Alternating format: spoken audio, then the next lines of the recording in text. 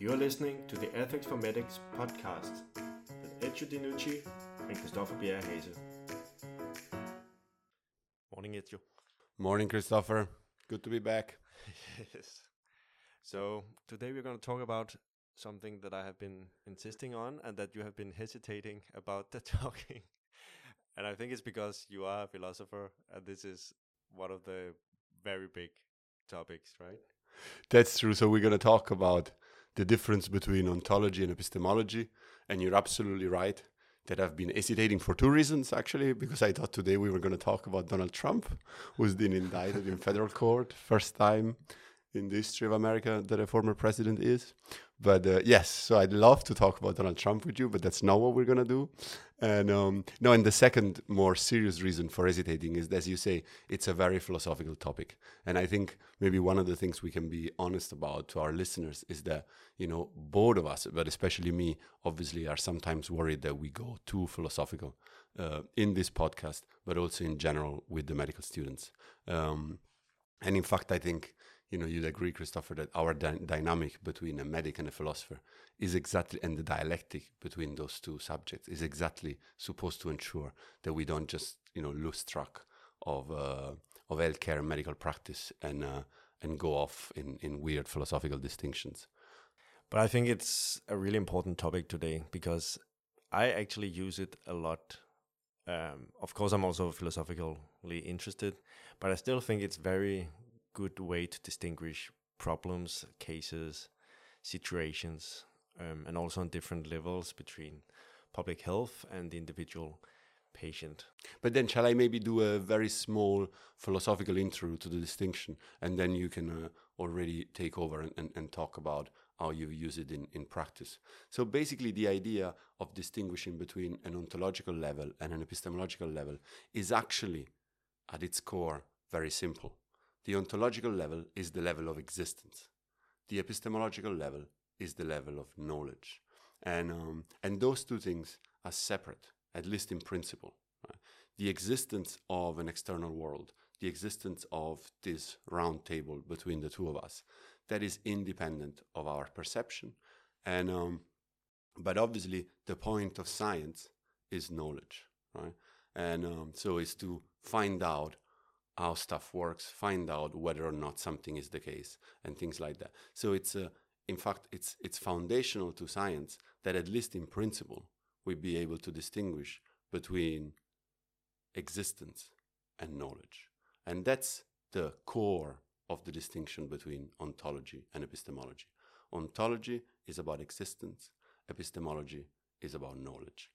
So to put it very simple, you can also say that ontology is about asking what something is, right? Exactly. Right. While epistemology is asking about how do we know that something is. Or that something works the way it does. Exactly. Yes. So in another way, if that helps the listeners, we could think about it. Epistemology is about us and our knowledge and perception and understanding of the world. While ontology is about the world itself. But obviously we shouldn't be blind to the fact that we are part of the world's ontology, right? So we use these concepts to try to provide a further tool for analysis, but that distinction also contains the fact that we are part of the world ontology. We as knowers are part of the world's ontology.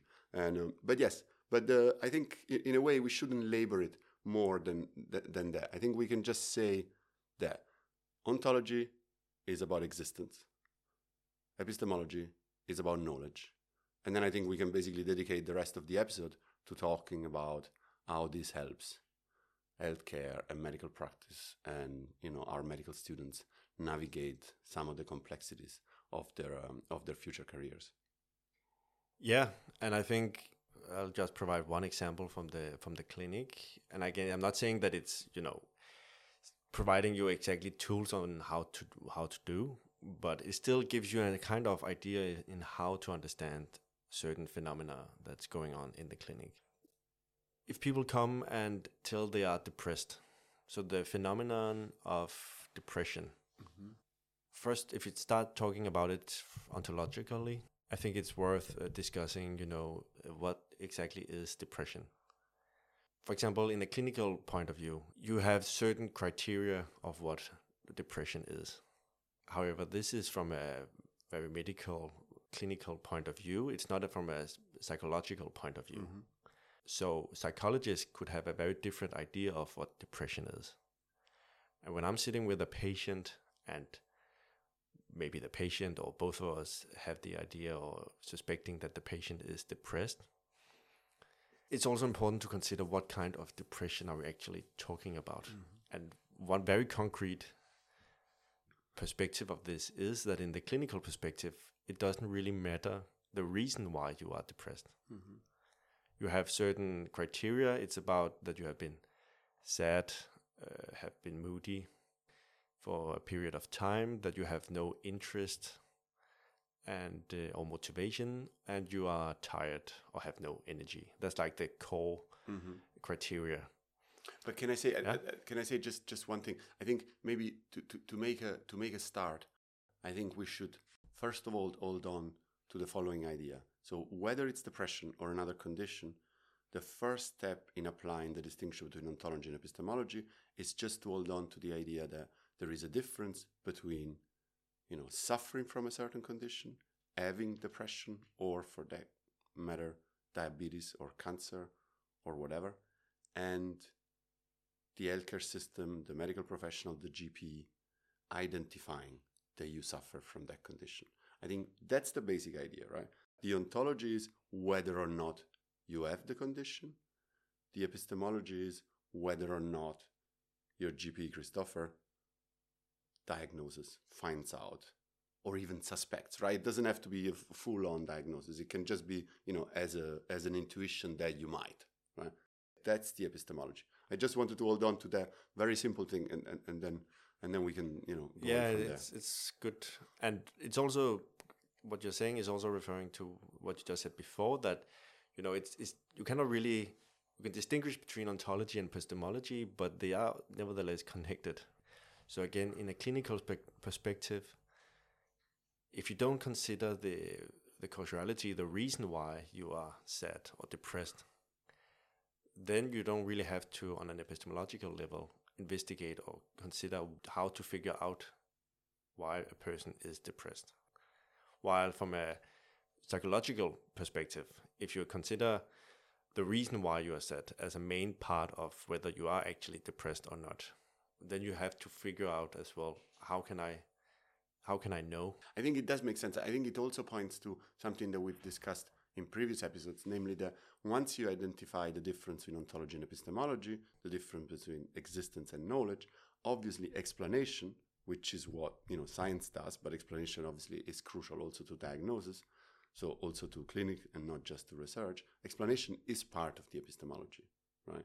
It's clearly not part of the ontology, and I mean, so it's quite tempting here actually to look at different scenarios, right? Because on the one hand, you could say, look, it's really important to hold on to the difference in ontology and epistemology in this kind of cases. Maybe, in fact, particularly important for, difficult, complex cases like mental health, because we want to say, look, only if you distinguish in ontology and epistemology, you can, for example, account for the fact that depression can go undiagnosed, right? Because there is no such thing as undiagnosed depression or, a cancer that is found out too late if you don't have the distinction. The distinction makes that possible in the first place, right? Because you say, yes, that person had cancer, had diabetes, had depression, whatever, and we didn't find out. And they left the clinic without a diagnosis, or we found out too late, stuff like that. So I'm just saying that it's that very distinction that allows for that kind of narrative, which is a crucial narrative to the way our healthcare system works. But on the other hand, I am also tempted, and I think maybe that was one of the points that you were making, the idea that really actually in healthcare it's all about epistemology, right? The ontology is irrelevant, right? Because it is all about the relationship between doctor and patient, and it is about explaining, finding out, diagnosing, and then therapy and cure and stuff like that. So all of, if you like, all of healthcare happens at the epistemological level. But without the ontological level, we cannot really capture some of the crucial dynamics, right? And also, obviously, like we talked about when we did truth and evidence and we did false positives and false negatives, let's not remember that, it's not just about undiagnosed depression or cancer or diabetes or whatever. It's also about the other side of the coin, namely about, maybe overdiagnosis, or maybe about, a false positive of thinking that someone has a condition that they don't have, right? So, I think it's great. You're much more of an expert of these things, but I guess, it's great that there is much more focus on mental health and on mental health diagnosis.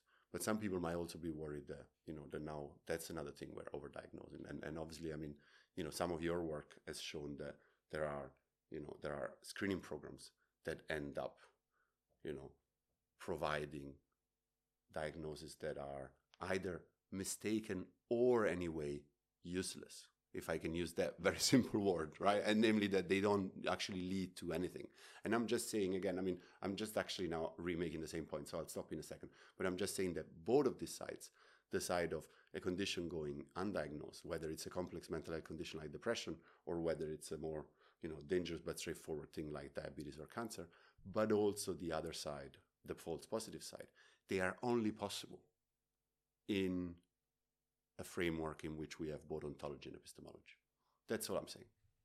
Yeah, and I agree. And also, as you referred back to the truth and evidence, that's very much connected to ontology and epistemology, you can say. Yes, we could almost test our listeners now, because because I guess, in one very simple sense, if the listeners until now haven't gotten that connection right, then we're doing something wrong, or they need to listen to these episodes again, because obviously in that conceptual framework, truth is the ontology and evidence is the epistemology.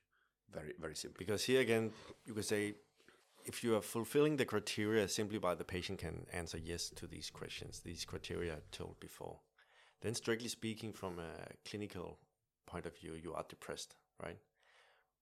But those evidence in terms of answering these questions might not actually be the truth, if you could say so, as in terms of a pathological depression. So to be very concrete, when I finished my PhD a month ago, afterwards I was very tired. I was demotivated of doing more work for now. So I actually had 2 of the 3 criteria for a depression. So can you just because I'm the philosopher and and I'm not very strong on details, can you just remind me and the listener of the criteria? So the criteria are being tired. You have 3 overall key symptoms. The first is sadness. Okay. Or low mood. Okay. Sad. The other one is loss of interests, tired. Or pleasure. And the last one is fatigue or low energy. And another key element in this is that you must have had it most of the time for 2 weeks, which is also an interesting thing, because early on there were criteria said you had to had it for 2 months. Okay. And before that it was like, I think it was even 2 years before. So, that's also an ontological distinguishment here, right? To say how long does it take before you actually have it? Because obviously, if you only require it for 2 weeks, then many more people are, by definition, by a clinical definition, depressed. But whether it's actually what most people intuitively would consider a true pathological depression, right? That's a different question. But I think you're doing a really good job, Christoffer, with the case of mental health and depression, of challenging my very simple way of applying ontology and epistemology. Because in a certain way, you could say, okay, so if the ontological question is whether or not someone is depressed, right? Let's remember, that's the ontological question, because the epistemological question is, whether or not the patient or the doctor or the healthcare system detects the depression. So actually, the question of whether or not someone is depressed is the ontological question. But now you're saying, look, but how we answer that question is by ticking these 3 boxes. So box 1 is whether or not the person, in fact, it's 4 boxes, right? So box 1 is whether or not the person is sad. Box 2 is whether or not the person is tired. The third tick is whether or not they are disinterested or have loss of interest, demotivated or whatever. And then the fourth one is whether or not this has been happening continuously most of the time for the last 2 weeks, and it used to be 2 months or 2 years, right? So those are the 4 conditions. Now, the weird thing is that those 4 conditions, we made them up, but then those 4 conditions are the answer to the ontological question of whether or not one has depression. But how can that be, right? Is that not a mix of ontology and epistemology? And I think that's what you were saying about the fact that, well, the actual causal mechanisms, whether they are psychosocial or neurological or whatever, or whatever the explanation is going to be, right? That underpin the condition. That's what we normally think of as being the ontology of an illness, right? And now you're saying, no, wait, actually the ontology of an illness is, this criteria. But these criteria have nothing to do with the underpinning psychological mechanisms. They are just a way of identifying those mechanisms. So the criteria are the epistemology, if you like, but they are the ones that, if you fulfill them, they answer the ontological question, right? Okay. So I think that's great, and I think I'm just, I'm such a fan of this podcast of ours because you again, really challenged from medical practice, a philosophical distinction that was kind of neat when we started. And it didn't take us very long to show that, well, it isn't neat at all. We still need it because otherwise we cannot explain how things go undiagnosed, and we cannot explain how there is mistakes in detection and diagnosis. So that distinction we need, but that distinction is easily challenged. And I think maybe we should do this. I mean, the listener could do it on their own, but I think we should help the listener do the following exercise. I don't know if you agree, Christoffer. Make no mistake, this has nothing to do, this problem that we've just identified, or let's call it not problem, but this complication, has nothing to do with depression being a mental health condition. I think, a similar checklist can be done for a different kind of condition. And we're still going to be talking about the fact that, whether or not the criteria are fulfilled is the answer to the ontological question. But the criteria themselves are epistemological criteria, if you like. Shall we try to do that? Yeah, I would like to use another case. Okay. We'll just do it shortly. And just before, when finishing this about depression, right? There are additional sub-criteria as well. Just if any listeners out there are thinking, wait a minute, there are more into it than just those 3 criteria. There are, subcategories of it as well. So, but this was just to point out the main. And what are the subcategories? Shall we just run them through? I mean, this is like a just for people to hear. Exactly. This is just like referring to the Samaritans when talking about suicide, right? So don't leave this podcast thinking you're depressed. Check the subcategories. I mean, because these were the key symptoms, and then there are additional symptoms like disturbed sleep, poor concentration, low self-confidence, poor or increased appetite, suicidal thoughts, agitation or slowing off movements, guilt or self-blame. But can you explain maybe to the listener, in fact also to the token philosopher on the podcast, what is the relationship between the sort of main symptoms that we listed before and this sort of sub-symptoms? It means that I think you need to have 2 of the key symptoms. Okay. And the key symptoms are sad, tired, loss of interest that we listed before. Okay. Yes. And if you have 2 of those, then if you have some additional of the others, then you will have either, moderate, low, or high depression, right? Okay, so if you've got all 3 of the key symptoms, the doctor won't even look at the sub-symptoms, but if you only have 1 or 2, then they look at the sub-symptoms. Is that the idea? No, I think you have to look at all of them. At the end, you can have up to 10 points, right? Okay. 3 of the key symptoms and 7 of the additional symptoms. But you need to have at least 2 of the key symptoms. I see. Right, so this is just more a complicated version, but nevertheless, it's simply the same thing. And you can also say, which has been criticized about it, is they are obviously connected. So if you are fatigued and you are also disturbed sleep, I mean, those 2 things are often connected. And self-confidence and the sadness is also difficult to distinguish. But I mean, that doesn't really change the point we just made, that we have these criteria in order to figure out how do I know that I'm depressed. But at the same time, these criteria are exactly what defines what is depression in a clinical setting. And I think maybe that's this is gonna take us too far. So maybe we should just mention it and do it in another episode. But I think this also points our focus to the concept of what it is, what is a symptom is.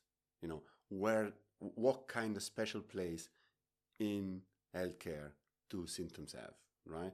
Are symptoms, signs that allow the healthcare system to detect something, or are they, part of the condition itself? So again, are they part of the ontology or part of the epistemology? And the irony is that, by talking about the symptoms for depression, we've just kind of collapsed that distinction. And so that makes it even more difficult then to have a proper full analysis of symptoms. But I think I'm also a little bit out of my depth here. So maybe we can leave the issue of what symptoms are. So let's just finish with another case, because just shortly, and exactly when it comes to depression, it's within the psychiatry, which for many years has been considered, a field in which you can discuss these kind of topics, right? But it has been more considered obvious that it's not for discussion within somatic diseases, right? Meaning physical diseases. Mm-hmm. However, for example, in one of my research papers in my PhD, I discussed this new diagnosis called sarcopenia, which is loss of muscle mass and function.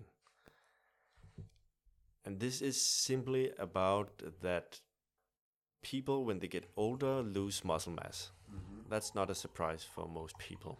That older people are less strong than young people. Mm-hmm.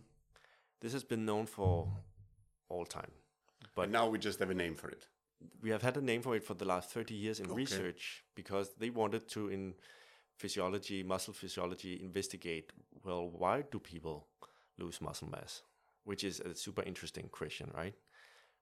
But they managed, and I say they, that's the researchers within this field, to make it an official diagnosis in 2016. Right. So now, sarcopenia, loss of muscle mass, is a disease today. And it's something that a GP like you can diagnose. Yeah.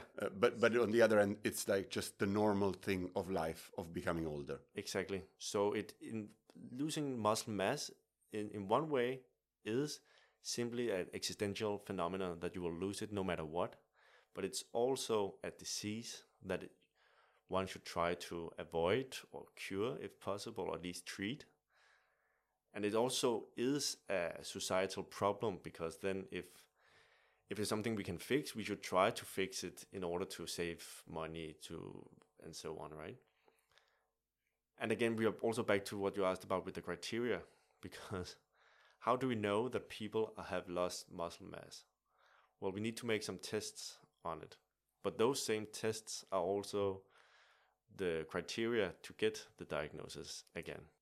Can we start from a really simple thing for the philosopher in the room? But this time, not because I'm a philosopher, just because I'm, I think, the older of the two of us. When does that start? It definitely starts in the 60s, when you are in the 60s, but it can start all the time. One main reason is because of age, due to age, but it can also be it's because you are inactive, or you're not eating enough. Okay. Or you are sick for other reasons.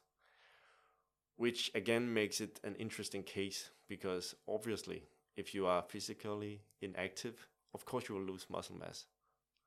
Why is this a disease? Mm.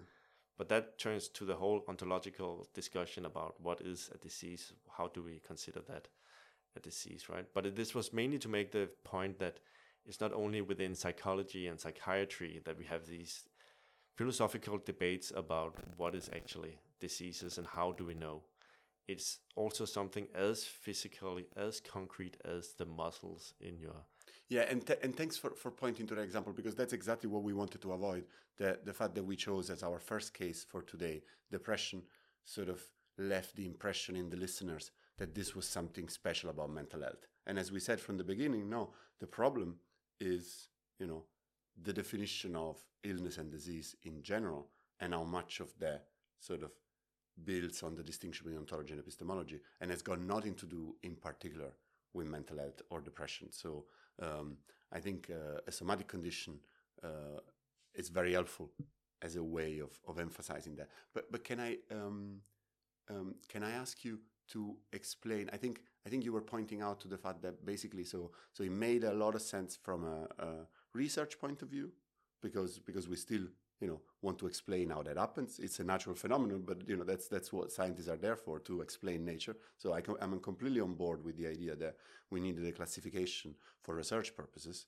But then you said, but that research community managed in the last few years to make it into an actual diagnosis or disease. And I'm not asking you how they managed to do that. I'm more interested in why. Is it because there were some treatments that then could be marketed?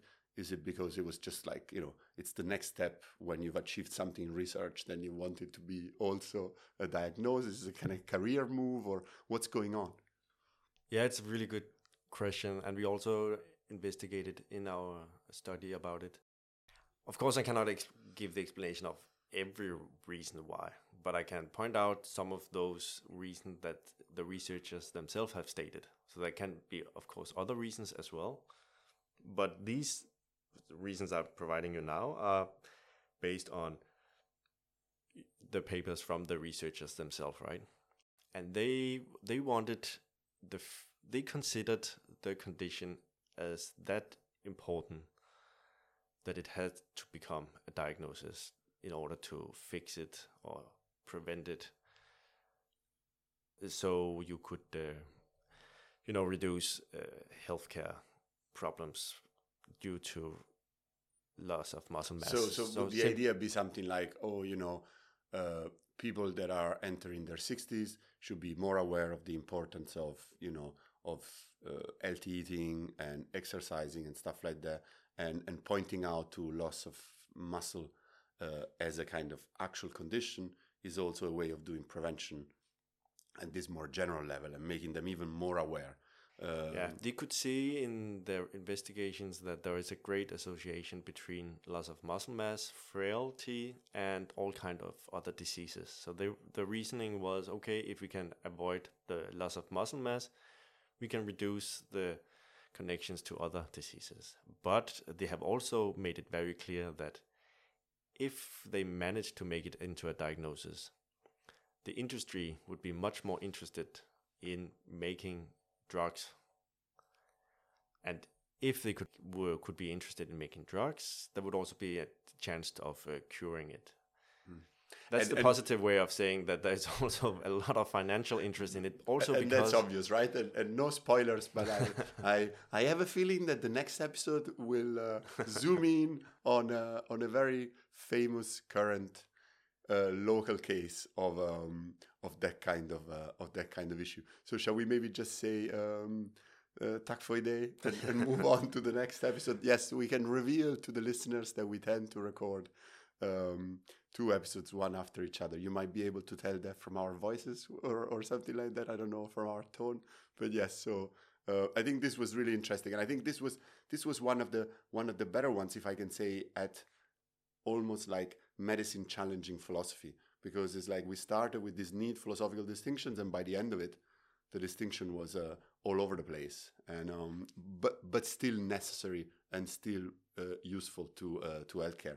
So maybe that's a paradigmatic case for our Ethics for Medics podcast. Ciao. Ciao.